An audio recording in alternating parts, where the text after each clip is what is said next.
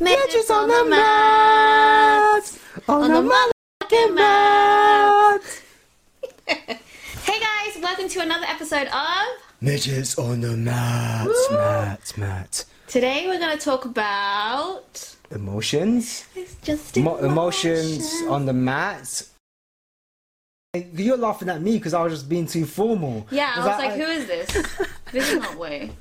Hello, my name is Wei Tran. And I'm like, really? Hello? That's not Wei Tran. Hello, my name is Wei Tran. Yeah, I got a phone voice that I learned from my brother. People argue that I still have trouble speaking, so one of the things I did was just to learn how to speak like my brother when he's on the phone. Remember the days where you had to, you couldn't go on the internet to order pizza, or maybe you could, but wow, you did it on the phone. Oh, excuse me, I would like a small margarita pizza. I remember the first time I ordered pizza over the phone, and I didn't know how deliveries worked, so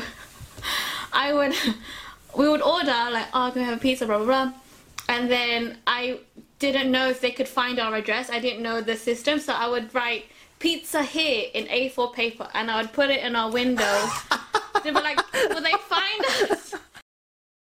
I've done martial arts for about 18 years. So one of the things I tend to notice is how you feel either off the mat or outside the training hall. You bring it into your training. So if you had a really bad day at work or a really bad day at school, or disagreement with your spouse or your family or whatever, you bring it into your training. And that generally affects your training.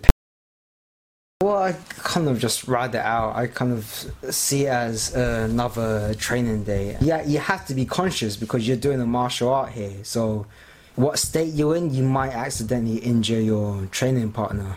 I'm very anxious. I would get anxious on my way to the gym. I would have to really like hype myself up. I'm a very highly emotional person, so I absorb people's energies, and I've got my own. I get very jittery, I get very scared. I would message people before the gym and I'd be like, oh, I really don't want to go in today. And then I overcome it once, we bow off and I see my friends and I'm like, okay, I'm here, I'm home, I'm with my people, I can be comfortable. But other days, there's times where I just don't want to talk to anyone, and I don't want people thinking it's personal. Jiu-jitsu is a good way to kind of catch yourself as well.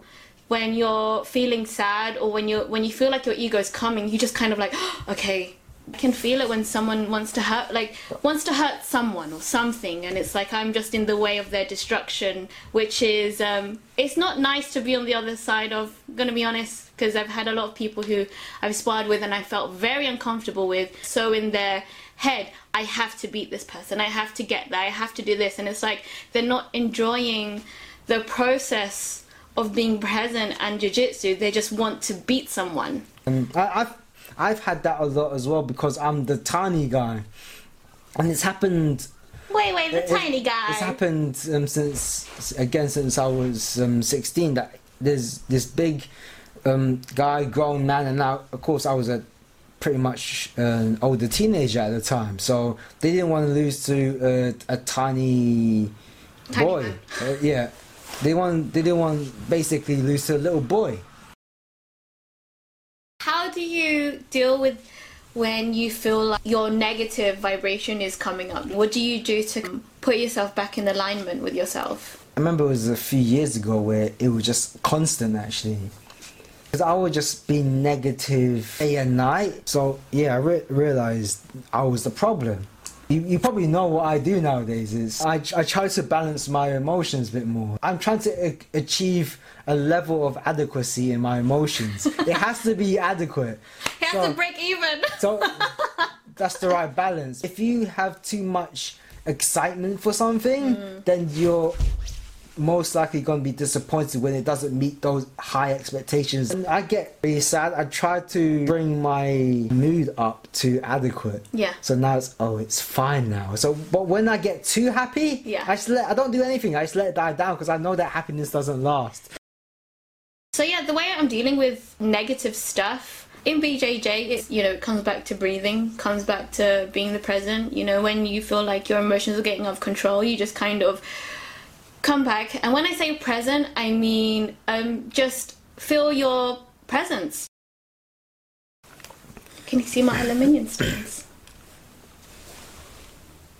Okay. Can you see it? Or you can see I can see a patch. You know what? I've been really attracted to my BO. It's very nice. Well, the thing is, I think you have to take it all in. Embrace it. You have to. I think that's a very good way to understand yourself. Yeah. Have you been to? Have you gotten to a certain point, like during the past few months, where it gets too hot? Yeah. And you're like, oh, I need to take a bath because now I can smell my genitalia. Your head is right here and your crotch is right here, and you're like, oh, that is bad. I can smell it. Yeah, when it smells sour. So I don't even have to bend my head down. I can smell my crotch. It's not nice. I think I need some soap right now. Yeah, no, I feel like that. Where I just, during this whole pandemic, like, there's no reason for me to shower. What's the difference between envy and jealousy? Envy is a feeling of discontent or resentment, longing aroused by someone else's possessions, qualities, or luck. Jealousy generally refers to the thoughts or feelings of insecurity, fear, concern over a relative lack of possessions or safety. Envious and jealous of other people. Maybe when someone's got a new gi. That's how I always point it out. Like, oh, you got the new gi. I'm never jealous. I usually go up to them and say, oh, that's a nice gi, and I start touching it. It's usually guys. Yeah. I tend to do it to guys. It's like I for some reason I like to be as pervy as possible to see what their reaction is. Yeah, you want to see how far they'll go. No, you want to test their boundaries. No, I want to see their reaction. If they're like comfortable, then it's like, oh yeah, you're my kind of person because you're not too like high strung. Mm-hmm. I remember when I got my first strap, I didn't know straps were a thing. Oh yeah, because you said sashes. Sachets. Yeah, because I looked sashes. Yeah. So I remember I was called up to the middle, and I was like, "What's going on here?" And then I walked to the middle, and I was given this strap. I was like, "Oh, I think this is a promotion type of thing." Because I didn't realize because I thought it was because when I see other people with tape on their belts, I thought it was supposed to, like they use it for late. They're like keeping that tape for later for their fingers. Oh, like when people have tennis balls. Yeah, so they have it there. So I thought that they were doing that. I thought, oh yeah, that's a nice way to just like bring out tape just in case you just have it on your belt. Yeah, I feel like maybe the stripes are like a placebo effect. Well, they were for me because I just felt like if I get a stripe, I've leveled up. If I do this, and it was so bad. It was so bad. I was so attached to these stripes. Like every time I get a stripe, I was them ones who would take a picture of it and like, first stripe, second stripe. I was so lame. But I don't care that it's lame though, because it's just you're celebrating yourself. You're proud of yourself. I think it's okay. Yeah. I think it's okay to say, look, I've reached a certain milestone. Yeah, but I know there's some people who are just like, oh, why are you celebrating your strap? I'm like, why not, bro? Calm down. This is my celebration. Let me celebrate me. You don't need to celebrate me. Slow walkers piss me off. I want to rant a bit here. Okay, go. You know what pisses me off is like what really grinds my gears? The pavement that you walk on in London is so narrow, and you get these motherfuckers who they walk so fucking slow.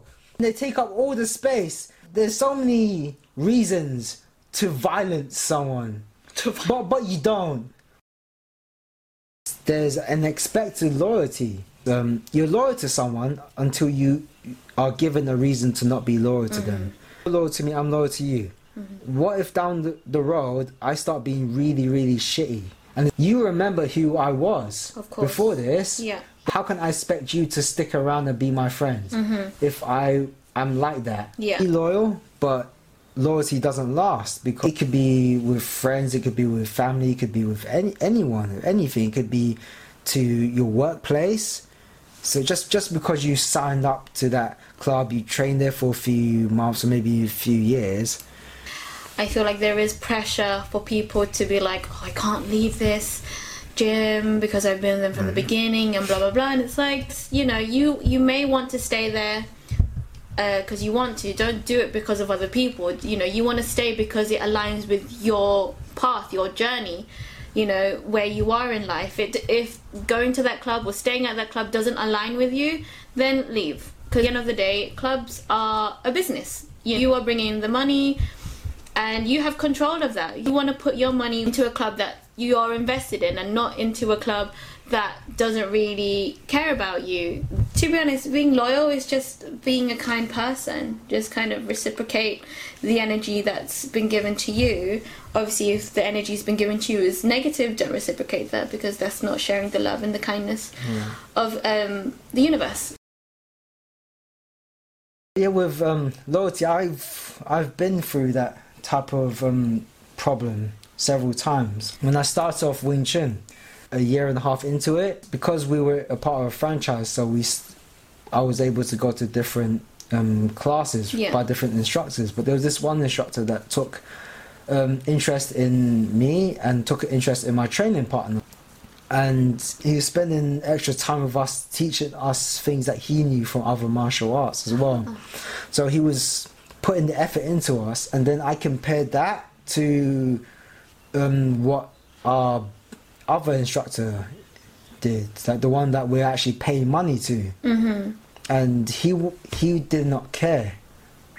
He really did not care, because what would happen is that he would spend his time with the new students because he wants them to sign up and all that. There was really no teaching, and there was that frustration there. And I felt like I had to be loyal to this guy. I'm paying the fees. It would look bad on me if I left for another instructor.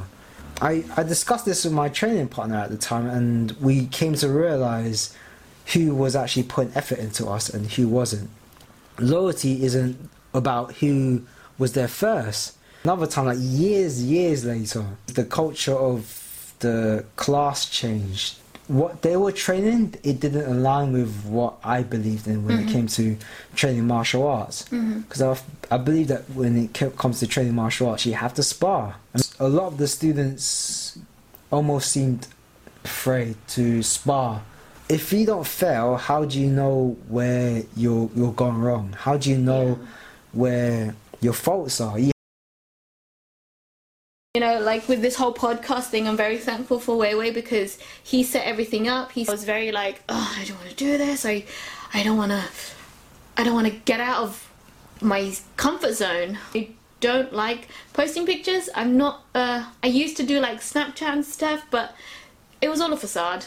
Pictures, to me anyway, like when I take pictures, I'm so fake. I would use filters.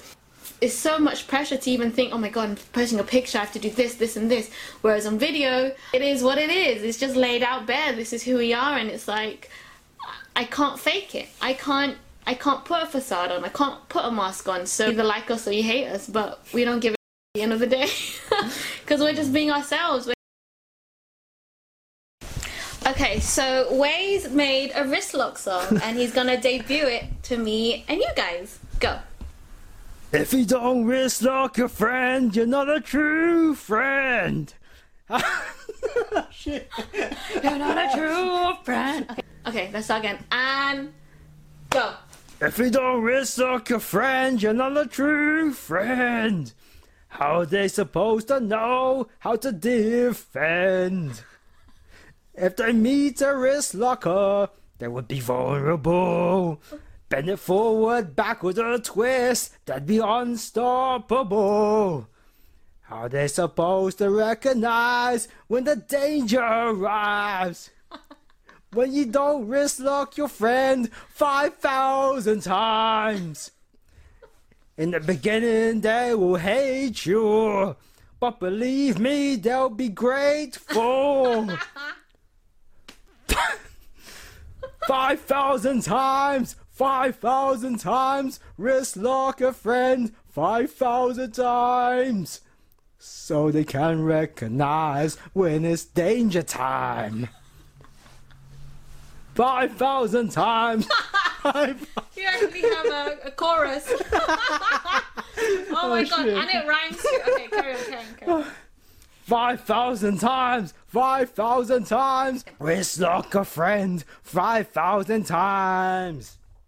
Now they have a third eye for when it's danger time. Wait, pause. You made a whole song. I thought you did like a verse or chorus, but this is like coming to like 2 minutes. A true friend will wrist lock you on the mats, off the mats. No, sing it. No, this is what we're saying. Okay. You have a talking part in your song. Okay, go. In the park, at a restaurant, while you're at your workplace, even on public transport. They'll hate you at first, but they'll reap the benefits later on. Yay! Well done, Wei. If you guys want the lyrics to be on the backing track, please let us know. Just have an echo. 5,000 times, 5,000 times, 5,000 times. Thank you for watching or listening to this episode of Midgets on the Mat. You may like, subscribe, share, comment, follow, and download. Why do I say and download? I'm gonna do that again. Thank you for watching or listening this episode of Midgets on the Mat. You may like, subscribe, share, comment, follow, and download this episode